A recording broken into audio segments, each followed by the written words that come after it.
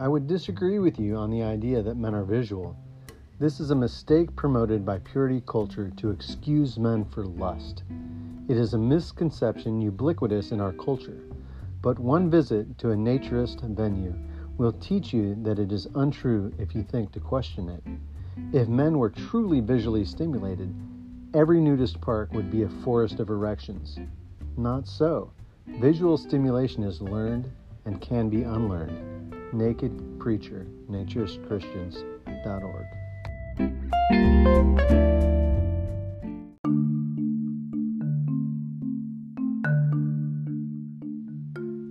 If Christian homes, instead of portraying the human body as pornographic, taught a godly, incarnational view of our Creator's embodied image and potential temple, then we would not only porn-proof our children, but render porn addiction either rare or unknown in our churches.